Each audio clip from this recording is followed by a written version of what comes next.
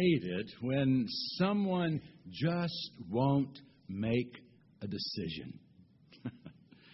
We're all called upon to make decisions every day, and some are hard to make.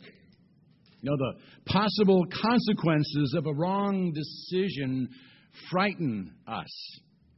But the refusal to make a decision can sometimes be worse than making a wrong decision. And it's frustrating, especially when the one refusing to decide is in a position of authority over us. I know the kids used to get upset when we wouldn't give them a decision as quickly as they wanted. Now, we weren't refusing to decide. We were merely in the process of deciding. And sometimes it does take time to make an informed decision. My standard way of dealing with the kids' impatience was if you need a decision now, the answer is no. And sometimes that worked. But there are those who simply put off making a decision indefinitely. And that is very frustrating. Well, Paul found that frustration before Felix. But as frustrating as it was for Paul, his refusal to decide proved even more tragic for Felix. Let's pick up our study in the 24th chapter of the book of Acts. The Apostle Paul had been rescued from a mob in Jerusalem and spirited away by night to Caesarea, the provincial capital, after a plot was uncovered to assassinate him. He now stands before Felix, the Roman governor, who has some decisions to make. Charges are brought against Paul by the high priest Ananias through Tertullus, a slick lawyer who had a real way with words. Let's go to the courtroom. Acts 24. And after 5 days, the high priest Ananias came down with some elders, with a certain attorney named Tertullus, and they brought charges to the governor against Paul. And after Paul had been summoned, Tertullus began to accuse him, saying to the governor, "Since we have through you attained much peace, and since by your providence reforms are being carried out for this nation, we acknowledge this in every way and everywhere, most excellent Felix, with all thankfulness. But that I may not weary you further, I beg you to grant us, by your kindness, a brief hearing, for we have found this man a real pest, and a fellow who stirs up dissension among all the Jews throughout the world, and a ringleader of the sect of the Nazarenes. And he even tried to desecrate the temple, and then we arrested him, and we wanted to judge him according to our own law, but Lysias the commander came along and with much violence took him out of our hands, ordering his accusers to come before you. And by examining him yourself concerning all these matters, you will be able to ascertain the things of which we accuse him." And the Jews also joined in the attack, asserting that these things were so. Well, Tertullus began by trying to gain Felix's favor through flattery, making it sound as if he was much loved and appreciated by the Jewish community. Now, this could not have been further from the truth. Felix was, in fact, a very cruel and violent man. He and his brother Pallas had been slaves in the household of Antonia, the mother of Claudius, but had been freed by her. Pallas then became a confidant and counselor to Emperor Claudius, and through his influence, Felix had become a government official in Samaria, and eventually the governor of Judea. Well, during his governorship, insurrections and anarchy increased throughout Palestine, and he repeatedly crucified leaders of various uprisings and slaughtered their followers in an attempt to gain peace, but only to fan the flames of rebellion. The historian Tacitus described him as a master of cruelty and lust who exercised the power of a king with the spirit of a slave. So Tertullus was doing nothing more than kissing up when he said in every way and everywhere the Jews were thankful for the peace he had attained and reforms he had made.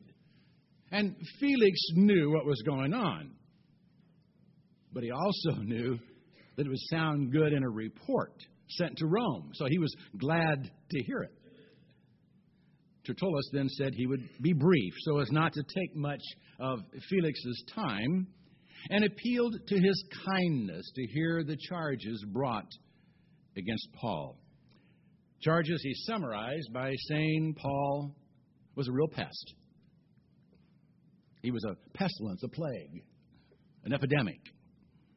And then he did give three specific accusations. First, he accused Paul of stirring up dissension among the Jews throughout the Roman world. Now, he wasn't saying Paul was simply a problem for the Jews, that he was causing dissension between Jews. To Roman ears, he was saying that Paul was stirring up Jews to rebellion against Rome, that he was a very dangerous character. Then he said Paul was a ringleader of the sect of the Nazarenes. Now, interestingly, this is the first time Nazarenes was used to refer to followers of Jesus. And he used it to distance Paul's teaching from Judaism, which was a legal religion in the Roman Empire, and to brand it as an illegal religion that hadn't been sanctioned and should therefore be squashed by Felix. Lastly, he said Paul tried to desecrate the temple. Now, this is interesting. He didn't actually say Paul desecrated the temple, but that he was trying to do so when they had arrested him, and that they were going to take care of it themselves, but Lysias, the commander of the garrison stationed at the temple, had interceded, and it was his interference that had forced them to take up Felix's time with an issue they would have taken care of by themselves. Of course, he doesn't mention that Paul was being beaten to death when Lysias intervened. He concluded by saying that he was certain Felix would be able to ascertain all these charges were true if he would just check them out for himself. But he didn't give any evidence, eyewitnesses, or proof, only charges and assertions. Now, Felix could no doubt see through the sham. He may have been a scoundrel, but he could tell that the case had no merit whatsoever. That Paul had been brought before him simply because the Jewish leaders considered him a pest. So he gave Paul an opportunity to defend himself. Verses 10 through 21. And when the governor had nodded for him to speak, Paul responded. Knowing that for many years you have been a judge to this nation, I cheerfully make my defense. Since you can take note of the fact that no more than 12 days ago I went up to Jerusalem to worship.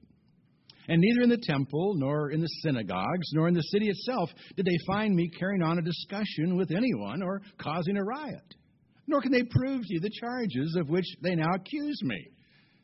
But this I admit to you, that according to the way which they call a sect, I do serve the God of our fathers, believing everything that is in accordance with the law and that is written in the prophets, having a hope in God, which these men cherish themselves, that there shall certainly be a resurrection of both the righteous and the wicked.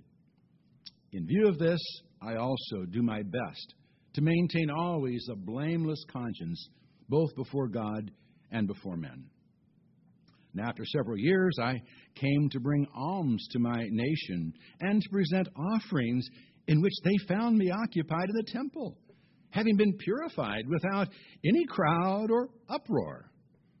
But there were certain Jews from Asia who ought to have been present before you and to make accusation if they should have anything against me.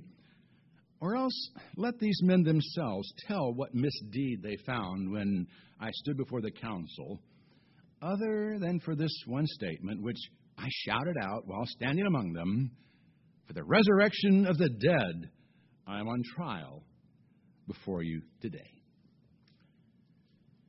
Well, the governor nodded and Paul began. Now, he was polite and respectful. He was even complimentary, but what he said was true. You know, Felix had been a judge in Palestine long enough to understand the real issue at hand. And he had to have seen through the shallow case that Tertullus had tried to embellish. Paul then began answering the charges, just one by one. As to the charge that he had been stirring up dissension, he pointed out that he hadn't had time to cause much trouble in Jerusalem, even if he had wanted to, having arrived only 12 days earlier, and he'd been in Caesarea at least 5 of those days. Besides, when he went to the temple, he went to worship, not to cause trouble. He didn't even get into a discussion with anyone while there, let alone cause a riot. And they had offered no evidence to the contrary. As to the charge that he was a ringleader of a sect, he made clear that his beliefs were in line with the law and the prophets. They were, in fact, the fulfillment of all they had said, and that he served the God of the patriarchs. Even his hope in the resurrection was shared by some of the Jews standing before Felix. And it was belief in the resurrection of both the righteous and the wicked, belief in a future judgment that kept his behavior in line, that motivated him to maintain a blameless conscience before God and man. What he believed was not the dangerous beliefs of a sect. And finally, as to the charge of trying to desecrate the temple, he had been presenting offerings when arrested. He hadn't come to town to cause trouble. He had come to Jerusalem to bring alms that he had collected for the Jewish Christians, and he'd gone to the temple to present offerings. That's what he was doing, without a crowd or uproar, until Jews from Asia, who should have been there to accuse him in person if they'd found him doing anything wrong, started causing trouble. But they weren't present. And the council hadn't found him guilty of anything when he stood before them, except, of course, that he had brought up a doctrinal issue that had long divided the council itself, belief in the resurrection. Now, this was an excellent defense. He had no time to prepare, but he had answered each charge beautifully. Of course, Jesus had told the apostles not to worry about defending themselves when called before the authorities, that he would give them the wisdom and the words to use, and he certainly did so for Paul. Well, Felix could see that the charges were trumped up with no substance, and that Paul had answered every charge more than adequately. This should have been an easy case for Felix to decide. Well, let's check out his decision, 22 through 27.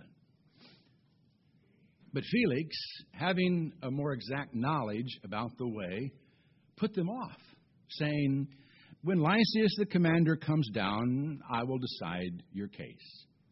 And he gave orders to the centurion for him to be kept in custody and yet have some freedom, and not to prevent any of his friends from ministering to him.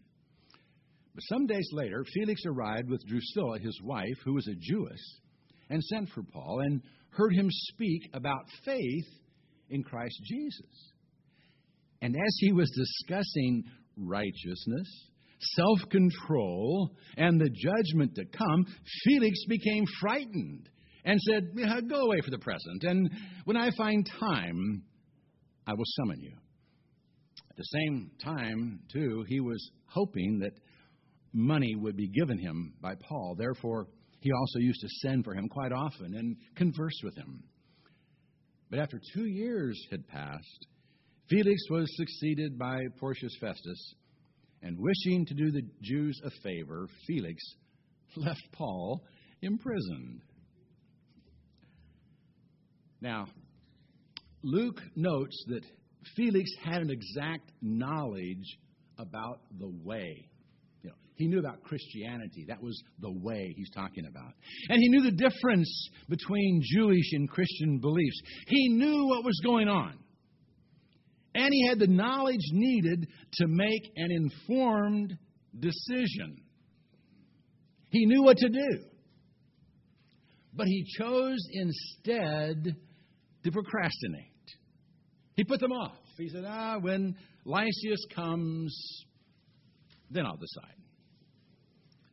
Now, there are times when we should postpone a decision, when we need more information or need more time to discern the Lord's will in a matter.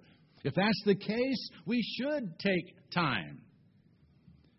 But if we have what we need to make a decision, it's decision time. Felix had all that he needed. He just didn't want to make a decision.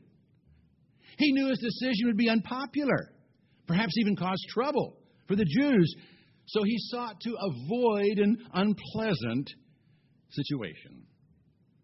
And he did so by making an unjustifiable compromise. He decided to keep Paul in custody, but allow him some freedom so his friends could minister to him. He avoided doing what he knew he should do. And that seems to have been a pattern in his life.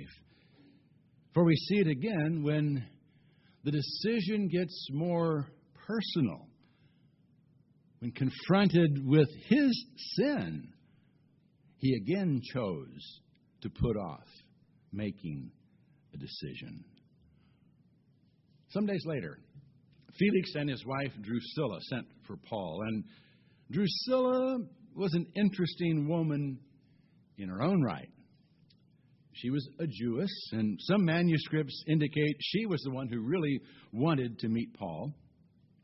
She was the youngest daughter of Herod Agrippa I, the king who had put James to death and had imprisoned Peter, who, according to Acts 12, was shortly thereafter struck by an angel. Now, not touched by an angel, but struck by an angel, for not giving glory to God, and was eaten by worms and died. Drusilla was 6 years old at the time. When she was around 12, she was betrothed to a prince in eastern Asia Minor, but those plans were canceled when he refused to embrace the Jewish faith. Her brother then gave her in marriage at 15 to Azizus, the king of Emesa, a small kingdom in Syria, who did agree to become Jewish. That marriage, however, only lasted a year because when Felix came to visit, he was so taken with her beauty that he hired a magician to help him win her away from her husband. She's now 20 years old and the third wife of Felix.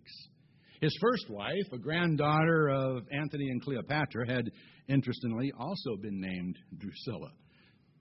Anyway, when Felix returned to Caesarea with Drusilla, they called for Paul to appear before them, and he took the opportunity to tell of his faith in Christ. But he quickly went from preaching to meddling and started talking about righteousness, self-control, and judgment to come, and made Felix and Drusilla nervous. In fact, Felix became frightened by what Paul was saying. He came under conviction. He knew his lack of righteousness and self-control would condemn him before the judgment seat of God. But unlike the Jews who came under conviction on the day of Pentecost and cried, "What must I do to be saved?" he did what he had done earlier with Paul. He put off making a decision. He said, "Go away for the present, and when I find time, I'll summon you." And he did summon Paul quite often. Apparently, Drusilla had heard all she wanted to hear, but Felix conversed with Paul often, motivated in part by the hope that he might be able to extort some money from him.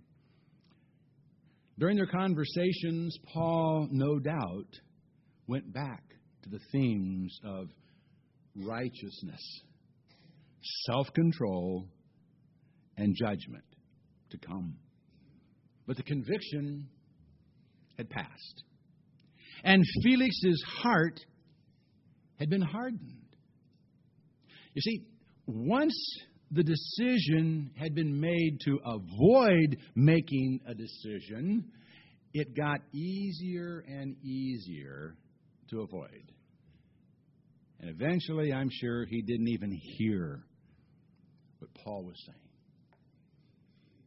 The same thing happens today.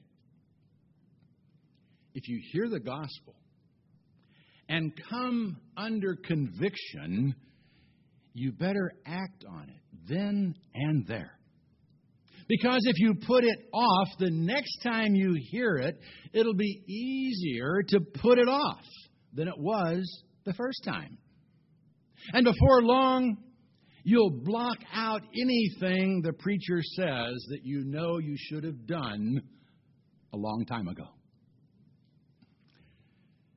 I've got a feeling that there are a number of people who ignore the need to be baptized because they put it off when they first came under conviction that they should do it.